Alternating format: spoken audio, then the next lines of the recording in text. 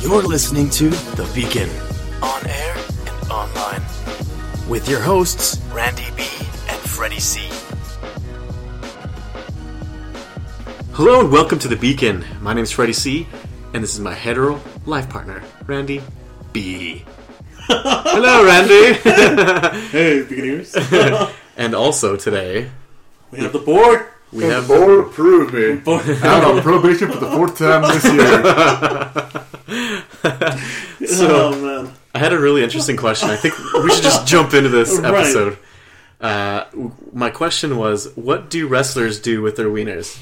Now, in this context, we're talking professional wrestlers. Professional wrestlers. I've been asked this question a couple of times, and honestly, you can tell a lot about a man and just how much he's been blessed by what exactly they do with it. If a man does not ask you what to do with what's going on down south, then, ladies, he might be a B-plus player at best. Now, B-plus. If a man comes to you and says, hey, it's kind of getting in the way, typically double-sided tape is the way to go. It's less painful. You typically sweat, so afterwards you can kind of take it off fairly easily. But I've heard things where guys will put their stuff in socks and then tape stuff around the sock and the leg, but they got to wear certain kinds of gear around that. But if you're out there just kind of rocking just what they call trunks, which look like a swimsuit, there's not really much you can do. So if you're well endowed, just best of luck to you. Trying to land your So in summary, if you got a mean old wiener, you tape that. You got to tape that. You got to tape it down. You got to tape it down, and if you wear some shorts or some pants, or if you're wearing just trunks there, then I got to help you. Well, there you go, Beaconers. We've learned something today. They're loose jeans, people. That's all loose jeans. Those tight jeans, I don't know. Air it out. Shake that leg. Shake. One leg at a time. One leg at a time. Good old shake. Oh, man. Now, this isn't the premise of the Beacon podcast today, but I just felt like I should ask the resident wrestling expert in the house, and I think we got a pretty good answer. Yeah. But one thing I really wanted to talk about, and I think it's hilarious, we actually had a podcast recording just before the release of the teaser trailer for Rogue One. Oh, yeah, that's right. So, I guess now is our time to kind of go over it. And we're about a week late. About a week late, but, we're the Beacon. We do what we do. We do what we want. It's my body, I'll do what I want. But the first thing that I took away, and it was like the only thing I really focused on, was the use of martial arts other than Jedi martial arts. All right. And remember what we talked about, the Teräs Käsi? So I wonder if this is going to be like the implementation of it. I don't know, dude. It was interesting seeing he almost looked like a monkish kind of guy with a bow staff of some sort. But it's like Bruce Lee meet Darth Maul, kind of just out came that style. Yeah, it was pretty cool. Do you remember? Have you ever played Soul Calibur? Oh yeah. Do you remember Keelik, the guy with the bow staff? That's what it reminded me of. Yeah. Yeah. But anyway. I think bow staff. I think Drunken Bo Raicho from Mortal Kombat. Yeah, it was awesome. Oh man. I was actually looking up Mortal Kombat the other day, and I had no idea that the original Sub-Zero died, and the Sub-Zero that we see is his younger brother, or his brother. I'm not sure, younger or older. I feel like I remember this. And Scorpion is the one that killed the original Sub-Zero. Scorpion is some undead ninja or something like that. Yeah. Because he's got a skull. And Noob Saibot is supposed to be the undead version of the original Sub-Zero. That's a lot of stuff, dude. Yeah. That's a lot of story for a fighting game. Ready? One more. Oh, gosh. Noob Saibot. Now, if you flip them, it's Tobias and then Boone. Both of those guys were the ones that I think created Noob Saibot. Tobias. Like, their last names were Tobias and Boone. Anyway. Well, Tobias, it's actually Ed Boon who created Mortal Kombat, and then Tobias, I forget Tobias' first name, but they were the ones who actually programmed and created Mortal Kombat 1 and 2 for the arcades. Ed Boon's been in the game. Like, if you ever played the first couple of games on the Super Nintendo, the guy popping out in the purple shirt, whoopsie, and then when you'd fight, you pop in the bottom corner of the thing, you press select. When he came out, you go like a bonus hidden level. Wow. That's it. He's got it. Yeah, and Ed Boon, if anyone's ever seen a picture of Ed Boon, he's just like 90% eyebrow. But Ed Boon is the man behind almost everything Mortal Kombat. So there you go. Man. You learned something else. There Besides some junk, some literal junk, or figurative junk. However you take it. Remember to tape your junk. But take your junk, guys. Take your junk, guys. That's going to be the name of the episode. That's the moral of the story. Take your junk. But let's go back to the trailer. What did you think? I like it. I was very excited, and the part that's still in my head is when everybody's running towards the AT-ATs. You remember that part? They're like starting killing people, but they're running towards them. It looked really awesome. We should have watched it before we started. We should have, but we're not going to. No, it's fun. It's whatever. Oh, I'm excited though. I'm very excited. There was a tweet from Mark Hamill that said, "I'm probably not going to have any lines in this movie either." But man. So what I took from it was this girl is clearly some rebel, a legitimate rebel. Yeah. And the rebellion sees her as an asset and wants to use her for whatever she's good at, which is defying the Imperials. And the Imperials look like they're pretty... it's really close to Episode 4. And I'm not sure if you know, but that lady, the older lady in there, is Mon Mothma. Yeah. She's kind of like the original leader. She started the rebellion. Okay. With help of others, but she was kind of like the one that said, we need to do this. Like, let's get, of course, like Senator Organa, other people that were for the rebellion, different worlds. Mm-hmm. They kind of combined this coalition, secret coalition, because nobody really knew. And they made the secret coalition, which was the rebels, to fight the Imperials. And what we're seeing in this trailer is literally like, I wouldn't say it's the beginning of the rebellion, but it's definitely when the rebellion's been established for a little bit and they're getting the plans for the Death Star. Yeah. So we get to see that, man. It's cool, man. I'm ready for it. It's going to be complete action. I don't think we're going to see any Jedi. You don't think so? No, man. There's nobody there. And that's right. It's true. Everybody went away after the third episode. And if we do see any kind of force power, it's going to be Vader. Okay, that makes sense. I didn't even think or of the that. Emperor, but the Emperor is really kind of like in the background. There is a couple of seconds in the actual trailer itself where there is a hooded figure kind of kneeling down. And you see kind of the cloak and like a hood over it. So, one would assume that they're not really certain on the time frame for when Rogue One's happening. Yeah. It's a time where there's no Jedi, so it could obviously happen after Order 66 in Episode 3. Right.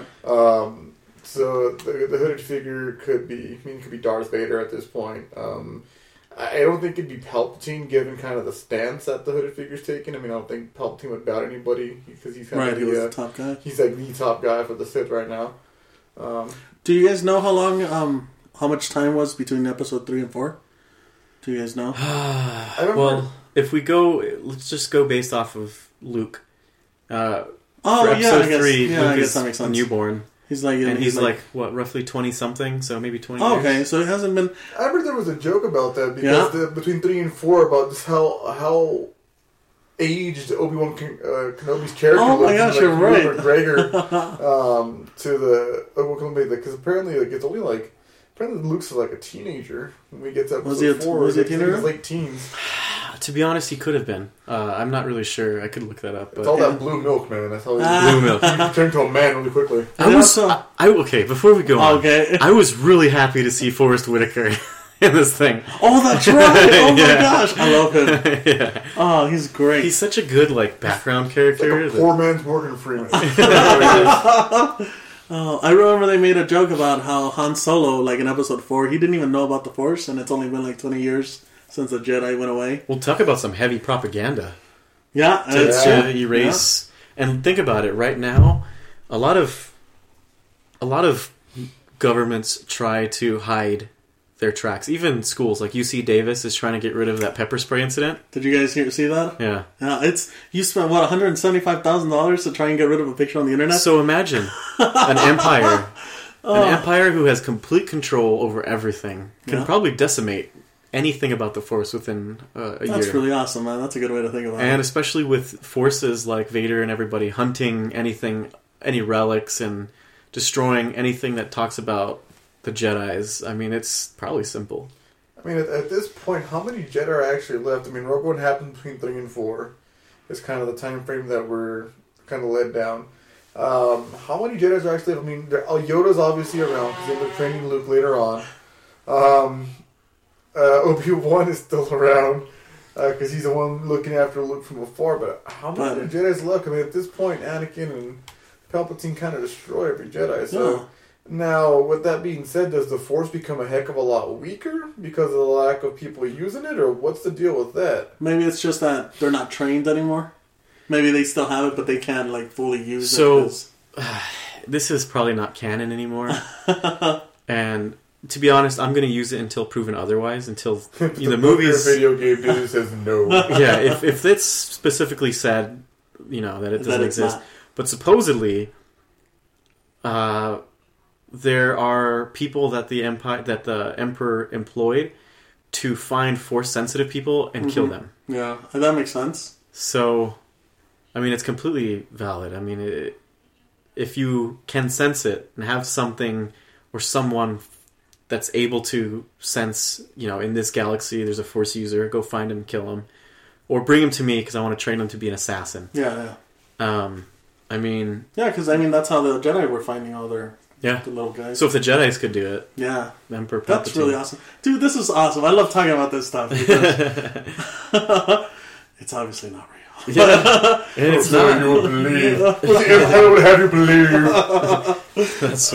That's what the Emperor would say. Oh, man. But, yeah, man, I really like the story of it so far. What we saw was the klaxon alarm, the typical...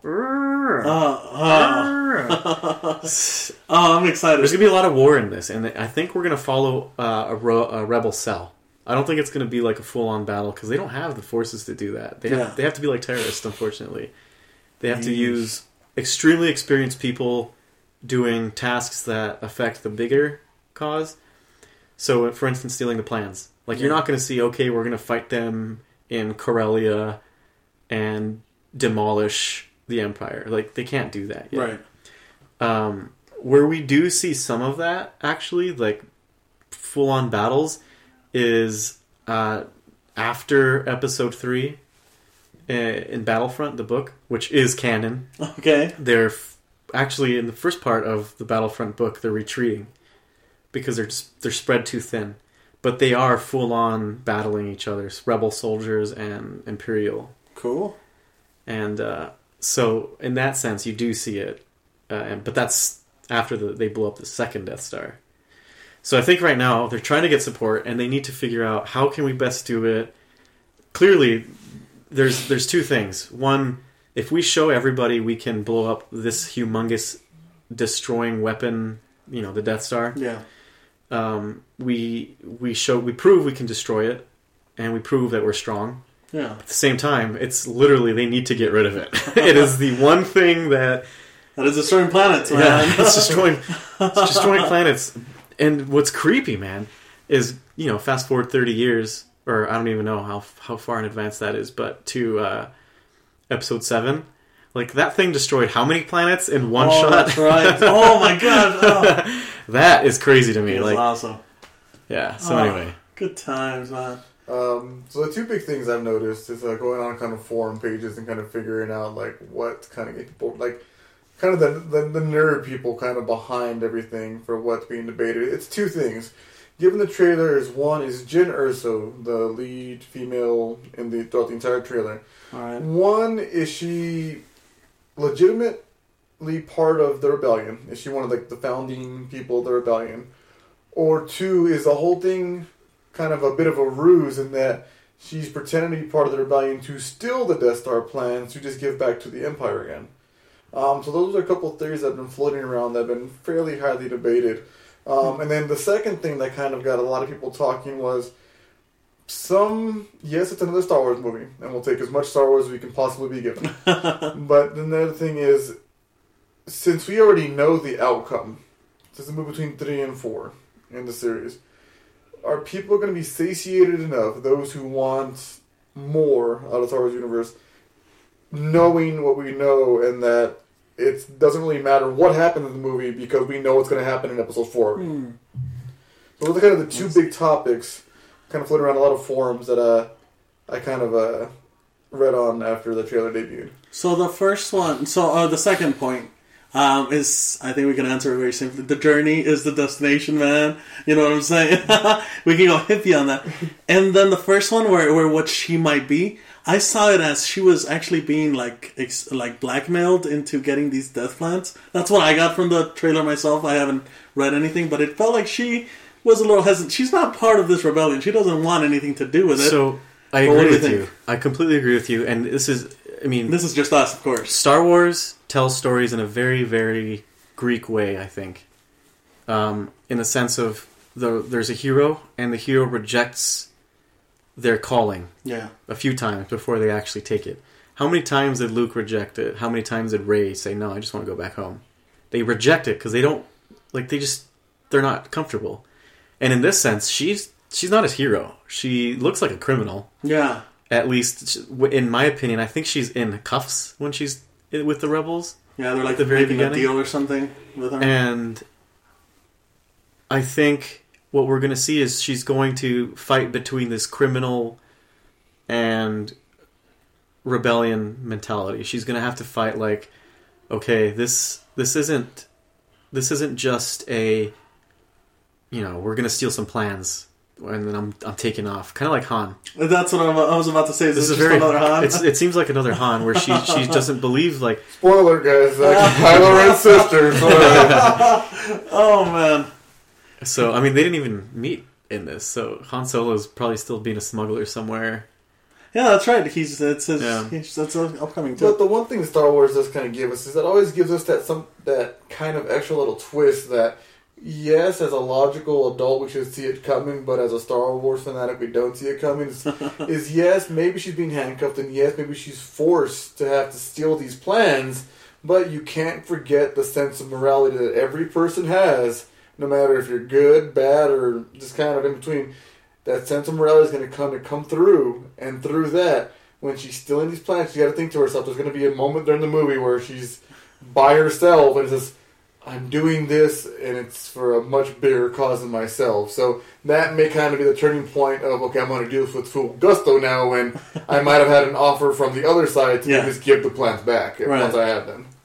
Oh man, that's awesome. It's like when Han comes back at the end of episode 4. Great point. Oh man. Yeah. So another thing that we need to think of, and I'm pretty sure this is what I've seen, is these standalone films are not going to be part 1 and part 2. They are going to be complete. Oh, it's like films. a complete story. There's no part 2 of Rogue One. All right, that'll be good. It'll, if anything, Rogue One. Rogue One 2. So these are going to be completed. Like, you're not going... If anything, it'll be like, okay, you've seen the destruction of the plans. Now, let's go outside when we saw Wedge Antilles in Rogue Squadron fighting for, maybe in the same area. Yeah. But you already know one story, and it just kind of connects them. Or young Han Solo's origination. You're not going to... These are going to end. That's the thing. And a lot of people...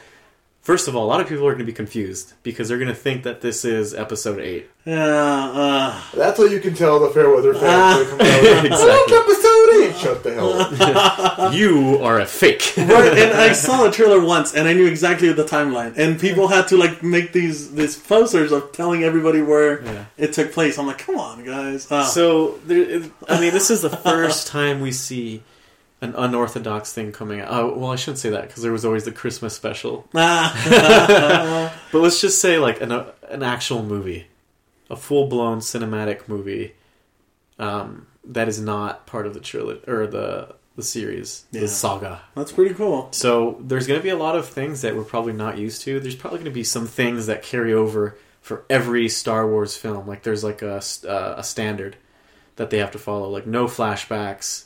Unless it's a Force flashback. That's getting around that point. Because there's no flashbacks. They don't do that in Star Wars. If you notice, every scene has some kind of like transition. Yeah, they like doing that. Yeah, so that's the thing. Lucas liked doing that. The crawl. You think the crawl's going to be there? Maybe the crawl will be there. Yeah, it's not an episode, so I don't know. know. So that's what I'm really excited. So there's just so much I took. The main, like I said, the main point that I saw in this thing was there was another martial art, and it was not a Star Wars Jedi martial art, because Jedis use different stances and different fighting styles. And once again, I do think the whole martial art, the unorthodox version, kind of aids the fact that yes, there are literally Jedis are almost extinct at this point. Yeah. So there's no one that kind of teach them those ways that you were pointing out earlier. So there has to be this new form of, I don't know, you can call it, I guess, Star Wars martial arts or what have you. But it's the new Defenders or whatever. Yeah, so I'm going to hop into Episode 7 real quick. Who else thinks that Captain Phasma is going to be a... Okay, so let me just roll back. All right. One mistake that George Lucas made with Boba Fett was that he, quote, unquote, killed him off. Oh, that's right, yeah. And he turned out to be one of the most favorite characters due to his mystery. I mean, he only had like a few lines, if anything. He is obviously a very skilled bounty hunter. But my biggest thing is how what do you think about Captain Phasma? Because technically they left her there to die. We'll just say that in the trash. Which one? Okay, which one is Captain Phasma? Yeah, the one in silver, the silver. okay, yes, I know who you're talking about. Okay, I actually had a fairly lengthy discussion with biological brother regarding Captain Phasma because we have a family member who's a huge Boba Fett fan, knows everything canon, everything that's not canon anymore about the character, and what drew her to the character itself, and like I said, is that level of intrigue, that level of kind of being a badass, and talking to her about it. It's just that it was kind of a longing for more of the character itself. Mm-hmm. But then having these long discussions, we kind of thought, you know what? You got more Boba Fett. I mean, who do you think they got the entire clone army from? Where do we get, Jango Fett from? Everything happened for a reason. Like, you got the background story of Boba Fett. You have Jango there. Jango was the basis of everything. Right. So you got more Boba Fett. You kind of got why he's so dark and serious, because he sees his father get his head cut off by Obi-Wan, right? Slices his head off when they're... No, it was Samuel L. Jackson. What's it? Mace Windu. Yeah, Mace Windu. Slicing it off, so you figure that's kind of back, but was that enough? I think it was a cop-out, to be honest. It was. Well, it's George Lucas. I think what needed to happen was some kind of reviving of him. To be honest, what's happened has happened. We have no idea if he died. We never saw that. I mean, he had... I'm not sure. His jetpack destroyed. I mean, you don't really get... I'm pretty sure he had a lot of weapons still on him. Right, and it says it takes him 1,000 years to kill a person, exactly. So he might fight him off or something. I don't know. And wasn't there like Gandalf? Wasn't there books and graphic novels regarding him escaping? Those are all legends now, so I'm not sure if they're right. But yeah, he did escape. But let me ask you this: he had a daughter, who Boba's Fett mother was. I think she was killed or murdered, and she thought Boba did it, so she was trying to kill him, and eventually she found out that he didn't do it, and she became like some intense bounty hunter. Don't know if that'll happen. But maybe it's Phasma. But if they already did it in those, they might do it here too. What if Boba gave her the helmet? But like you're saying, I mean, with Captain Phasma, was Captain Phasma a cop-out to kind of... They wanted to create Boba Fett in a non-organic way with Captain Phasma. Phasma, Boba Fett was organic. People just drew him because of what he was. I remember there was a big push of so much merchandise pushing Phasma. And how many scenes was Phasma honestly in? And how weak did Phasma look throughout the entire movie? I don't think she's done. I don't think so. She'll be a bigger part of hopefully 8 and 9. That'll be cool. But it's just so weak. But I agree with you 100%. Like, that's one thing that I was like, dang, this chrome colored stormtrooper. And then before you see it, like, she has one line, same kind of thing. Well, not one line. She actually has a few. But one saying, go, like, wires your helmet off or whatever. Yeah, it's nothing crucial. But it's like that, and then her getting her ass beat by Chewbacca. And then, blowing up or taking the shields down. That's all we see. It's kind of... And then, what I laughed at was after the movie kind of debuted, there were so many memes coming out saying how they wanted to create Boba Fett with Phasma. When they created a somewhat Boba Fett with the Stormtrooper who called Finn a traitor. Oh, yeah. That axe thing, that was Boba Fett-esque. And made like a mini Boba Fett. a small cult following. There's a GIF out there with calling him a traitor. With just him. And just working that, like, accent. He's pretty intense, man, that Stormtrooper. This episode showed you how deadly they are now compared to what they used to be. Yeah, that's true. Right. Then this is what they should have been. But see, here's the thing. Maybe not, because back in that time, in episode 4, 5, and 6... Stormtroopers were just normal people. Is it conscripts? They just went into the military, just like how the militaries work now. In 7, these people were born into the Empire. They were taken away just like Jedi, trained from infants on up. Maybe not infants, but children. And these people are skilled. They're really good at what they do. So that riot trooper, when he beat the shit out of Finn, I mean, it was a literal beating. Like who else wants that? So cool. Who else wants that riot baton thing? That thing was awesome. Oh man, traitor. Anyway. Oh man, Star Wars all day. Yeah, all day, every day, twice on Sunday. Twice on Sundays. So I bought the movie, man, and I've been watching a lot of the outtakes, or not outtakes, the bonus content. And it's so interesting to see the different forms of BB-8 they had. Really? Yeah. There was one where a guy was literally just pushing it around, kind of like a mechanical version with some what do you call it? It's like a trike. I don't know. He's like pushing it. And then there's another one who actually just moves his head and then wobbles and stuff like that. And there's another one that was controlled. I think it was on a track. He just pulled it. No, it's interesting to see all the different versions. See everything on and supposedly, the guys that built them were on set, and then JJ would say, okay, what kind of BB-8 do we need for this scene? And they'd be like, oh, easy. Like, we need the one that moves its head only and just wiggles around. And there was another one that was light, so that when Finn picks him up, he can just... Oh, okay. Yeah, it's really easy. Huh. Yeah, so there was different versions. And, of course, seeing John Williams doing his composing and stuff, it's amazing. They talk about Rey's theme song. Yeah. And if you hear it, it's very female, lonely. It's in a minor tone, so it's kind of sad. Minor scale, I should say.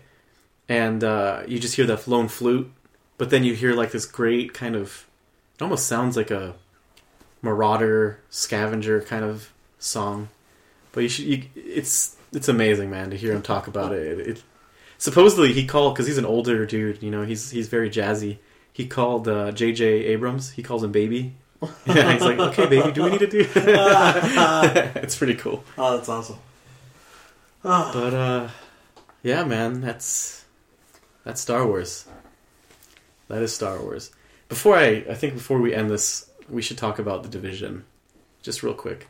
Oh, we've been playing it? We've been playing The Division. But I think this is probably a conversation for another time because it'll last a while. But the whole chaos and lawlessness in the city, dude, I think we're literally like, there's only a few things keeping us civilized. From going there? Yeah. Oh, I think we should... like I said, that's another episode. But anybody who's out there who wants to play The Division, it is an awesome game. And maybe if I feel comfortable enough, I'll give my Steam name out and we can all play together, touch each other and whatnot. Yeah. Duncan likes to play with himself. Oh, yeah. I mean, play with... I'm doing it right now. And we're watching. But, as always, if you want to chat with us, drop us a line on Twitter, Instagram, and Facebook at The Beacon Podcast. Don't forget to subscribe to iTunes, Stitcher, and SoundCloud. And of course, if you want to email us, you can do that at thebeaconpodcast@gmail.com. Oops. Remember to visit us at thebeacon.com where you can find all our episodes. And maybe some other things. We don't know. Yeah. We'll figure that out. But you can always leave us a voicemail at 323-943-BEACON. That's 323-943-2266. We can put pictures of Donkey up.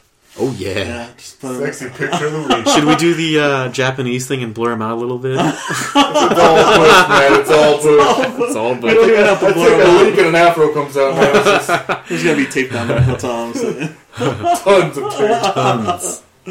Well, anyway, this is Freddie C. This is Randy B. This is Donkey D. And remember... Follow the beacon.